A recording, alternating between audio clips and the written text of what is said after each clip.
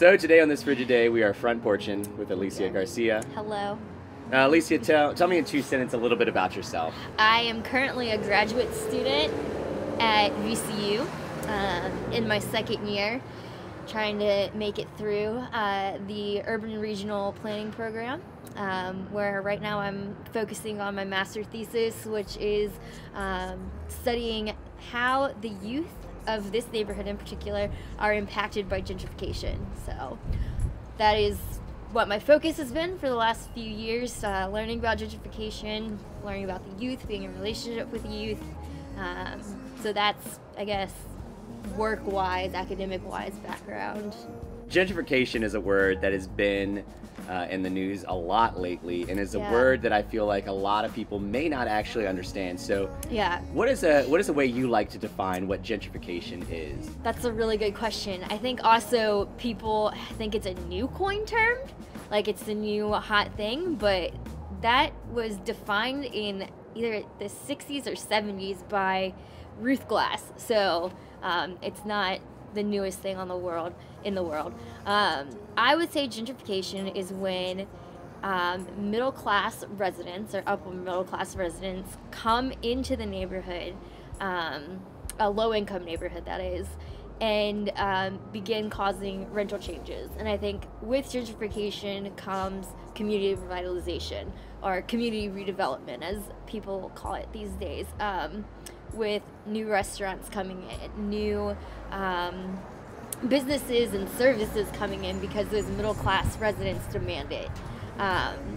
So it's just basically, I would say, a huge redevelopment of an area that's typically rapid change. Why is it that you think that middle class, upper class entities end up coming into low income neighborhoods? What's the draw?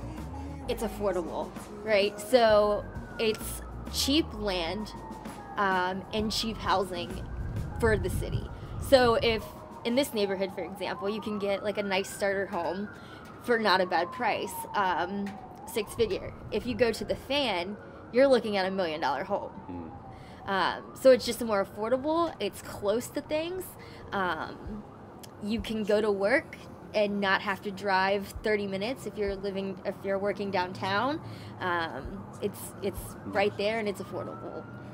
Now you mentioned that there's people moving in oftentimes into vacant houses and they're bringing redevelopment. Why is that a bad thing? Doesn't that, it seems like that would be a good thing. That's a good point. People either say one thing, like it's new, or it's inherently completely bad. And can we really say fixing vacant properties is bad? Can we say redevelopment is bad? Because with it also comes schools changing. Again, better services. Can we really say that youth services are a bad thing? Can we say that crime rate dropping is a bad thing? No, but I think there are some effects of gentrification that aren't good. For me, I don't like that not everybody can stay, that we're pushing out a class of people, because when redevelopment happens, property values around also go up, so rent goes up. Census data shows from 2000 to 2010, the rent in this neighborhood in a couple of tracts has doubled, like to a point where even I couldn't afford the rent. I would say that's a very negative side effect. I'd also say that services aren't for everybody in the neighborhood, so not everybody gets to enjoy all the redevelopment that we got, and that can take away people's sense of place that they've had for 20, 30, 40, maybe even 50 years. It almost seems like what's happening oftentimes is a new community enters an existing community, and the new community begins to take over, and that community now becomes the new community. Tell me a little more about how you see that playing out. So again, just looking at sense of place is something that I'm really interested in. We see, again, new services coming into the neighborhood, and it's taking away from what was used to be there. Say like a group of older men like to hang out on a corner. Well, they can't anymore because police are now coming in saying, what are you doing here? What are your intentions? And I don't think it's inherently bad to have police presence, making sure things are right, but they really just want a place to sit and have conversation. so that's pushing them out where they can't do that anymore. Our youth, like, don't always feel comfortable walking around in the most redeveloped streets because they don't know everybody on that street, or maybe they're being looked at on that street and they can't act the way that they normally act because it's making new community members maybe uncomfortable to some extent because they don't see it as the social norm. So I think it's a cultural clash that just takes some time to get used to. I think new community members need to kind of like be more open to it rather than saying you need to adjust to what I think is normal. When you're talking about services coming in, it's kind of like custom organic bagel shop, right? That it's $8 a bagel. Right. What you're saying is that the existing community, especially in a low-income community, might not be able to take advantage of an $8 custom organic bagel. Exactly. Yeah. So what we're not trying to say then is that a custom organic bagel shop is necessarily a bad thing, but it sounds like what we're saying is that some of the choices that are being made can lead to negative impact. Definitely. What are your thoughts on if somebody had an idea for a service that they wanted to bring into a neighborhood for whatever reason? What are some ways that a new entity can be mindful of the existing community and not have a negative impact? In my opinion, it's about what services are you going to offer to the neighborhood? So obviously, like, a shop like that is saying they're offering delicious, healthy goods, which is great. You know, many community members can offer that. But I look at our youth in particular, because again, that's something I'm passionate about. They need jobs. So are they going to be willing to hire community members and maybe even teach them the trade of this organic making? Or are they going to, help them be employable, maybe creating mentorship relationships with these students, or even with older community members who are looking for work? I think that's a great way for them to keep the community in mind. Also, like, are they getting to know their neighbors? Like, maybe they only run their shop here, so are they getting to know the people who live around their shop? Or if they do live in the community, are they getting to know their neighbors around them? I think that relationship building is really key and really important to keep in mind, because it can mean the world to your neighbor, and it also could open their perspective up to something new. Let's say I am a resident of this community. I've been here for 20 years, and I see the negative impacts of gentrification coming further and further north towards my home. Is there anything I can do, or is it an unstoppable force? I think it's just bound to happen. Like, I don't want to say it's an unstoppable force, but looking specifically at the public housing units, there's a lot of talk in Richmond about getting rid of all of them by a certain date. And right now, Richmond does not have the money, but they have a plan to, we didn't get this grant, so we're going to use the RAD application, which is through HUD, and it's ultra confusing. So I don't know if it would be stoppable. If the government wants it, they're going to do everything they can to get it. I don't know. It's a really hard question. Especially if somebody doesn't feel like they have a voice. Right. Now, how about, let's say I'm a recent resident of the community, relocated here 8 years ago, and I care very much about the community, and I see the negative impact that's happening. I see the positive gain that could happen.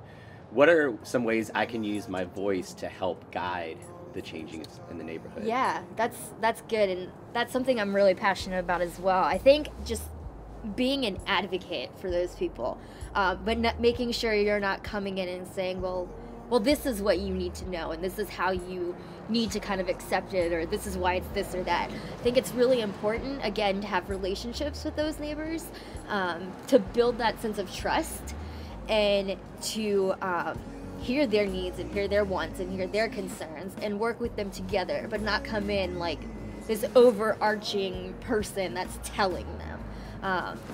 Because it's a learning experience for you as a new neighbor as well. Like, you don't know the community as well as they do. Like, they have a great voice. And I think something that I've seen that's been really cool is new residents inviting long-term residents to community meetings with them. because they can be really overwhelming and they can be intimidating, especially if you feel like the odd one out of the room, despite the fact you've lived here the longest. So I think just doing that, partnering alongside them, I think is crucial and helpful and relational and real.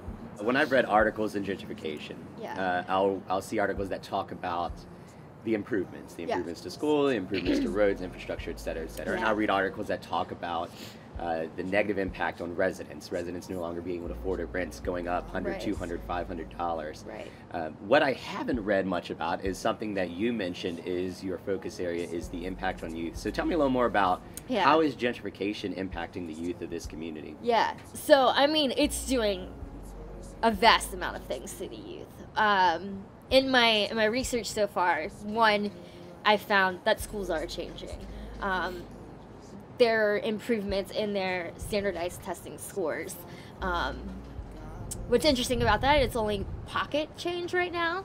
So, like, one school's doing excessively well, one school just lost funding. So, I think that's interesting.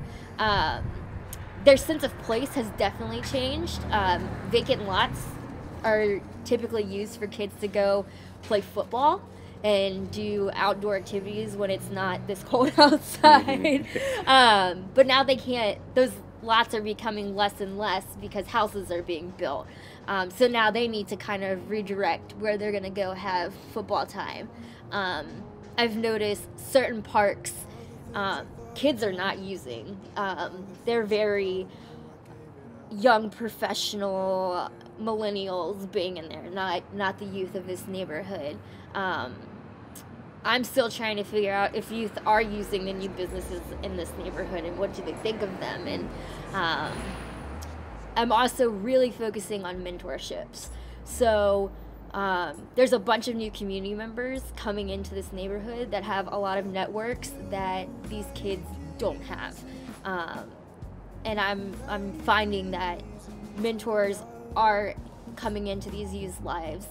They are inviting them to, like, hey, come see my job, come see what I do, or just helping them with schoolwork, helping them with college applications, because that can be a really hard process if you have a parent that might not have gone to college, or you don't even have internet in your house to do these applications.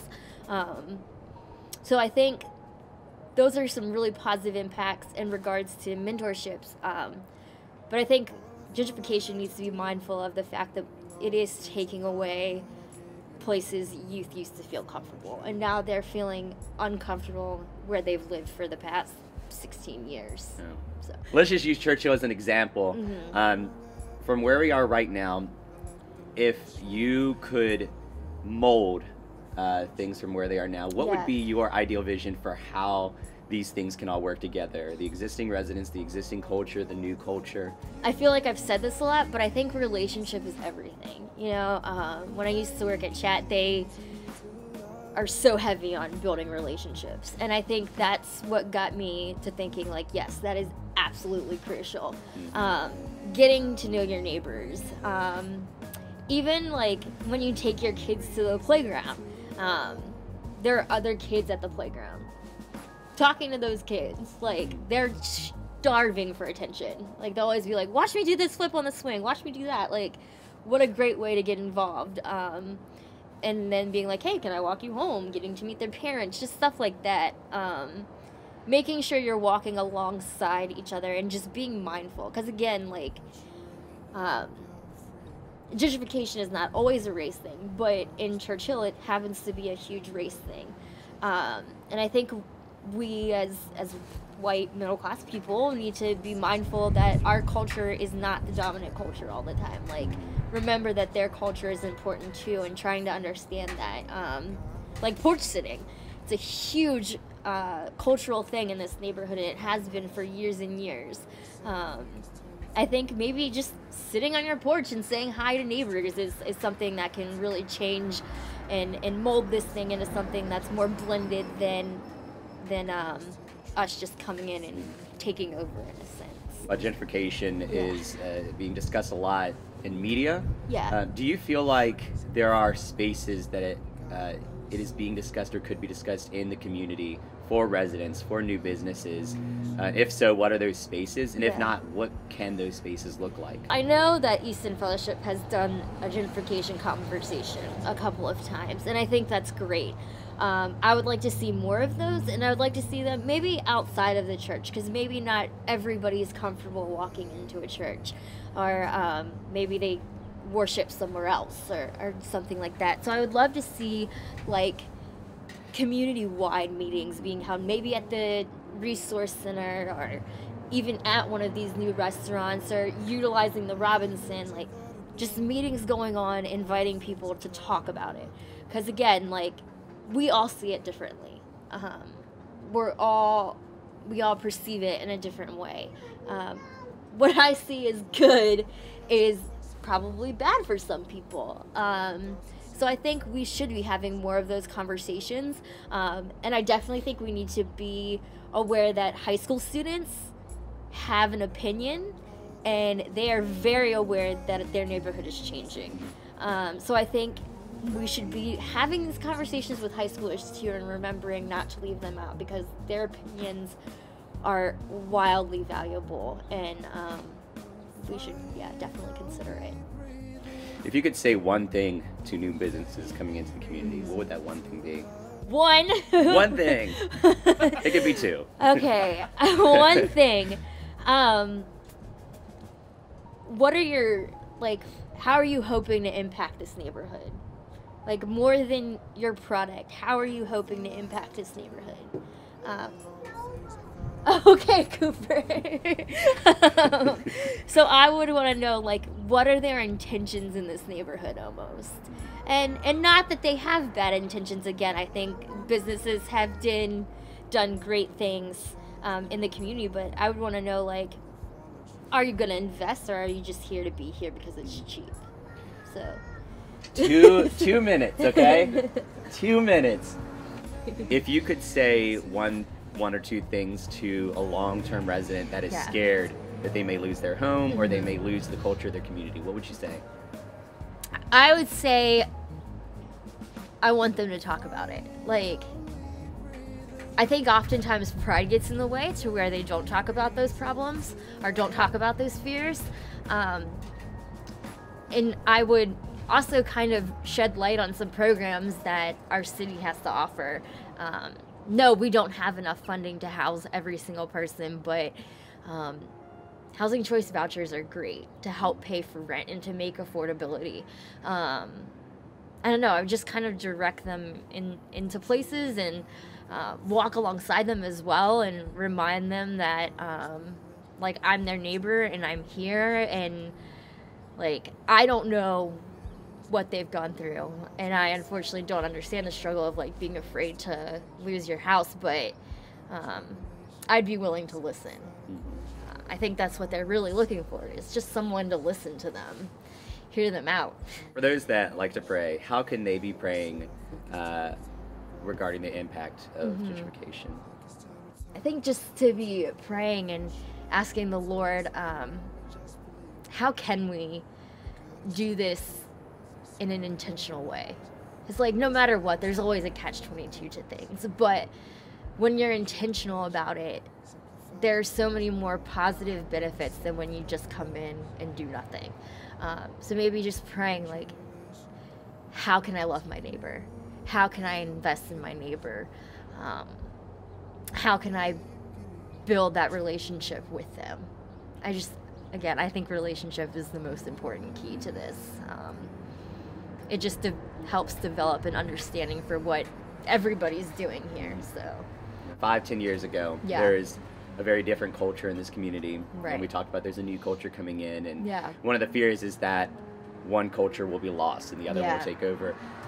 Do you think it's possible that out of gentrification could come a new and positive and exciting culture?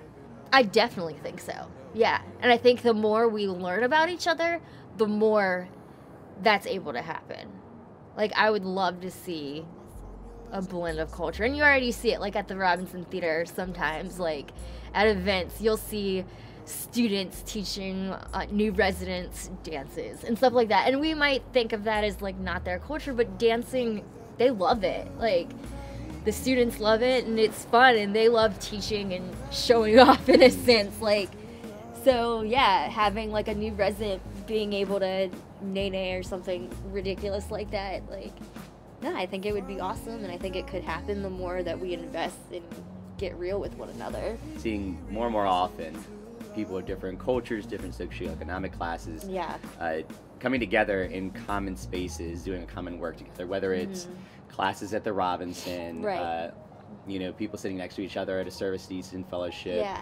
tutors who make six figures, you know, Right, coming yeah. alongside students through chat or whatever it is, Yeah. that we're all, you know, coming together and just doing life together. Yeah. That's exciting. Yeah, it is. Are there any last thoughts or last things that you want to share, things that you want people to be thinking about, or things that stood out to you as you've looked into this topic? Yeah, I think just always remember that, like, there's a story behind everyone. There's a reason that there's a fear instilled in people for losing their homes. There's a reason that mobility isn't a fun idea to people. Just knowing the story, and I also just want to encourage people to, like, go to community meetings, because there's such a perception about how we need to tear everything down and rebuild. And I think going to community meetings can really help either broaden that perspective or change it. But I think just being knowledgeable and educated and aware of your neighbor's surroundings can really make a huge difference and help everyone have a better understanding on the word gentrification, because it's thrown around so much. It's becoming like the word sustainable. Like, I think the more we educate ourselves, the better. Open up your ears and allow your heart to listen to the whisper that carries through the ages. Heaven's revelation, simplified equation. Love God, love yourself, love your neighbors. Heaven's revelation said, I think it's time to talk about freedom.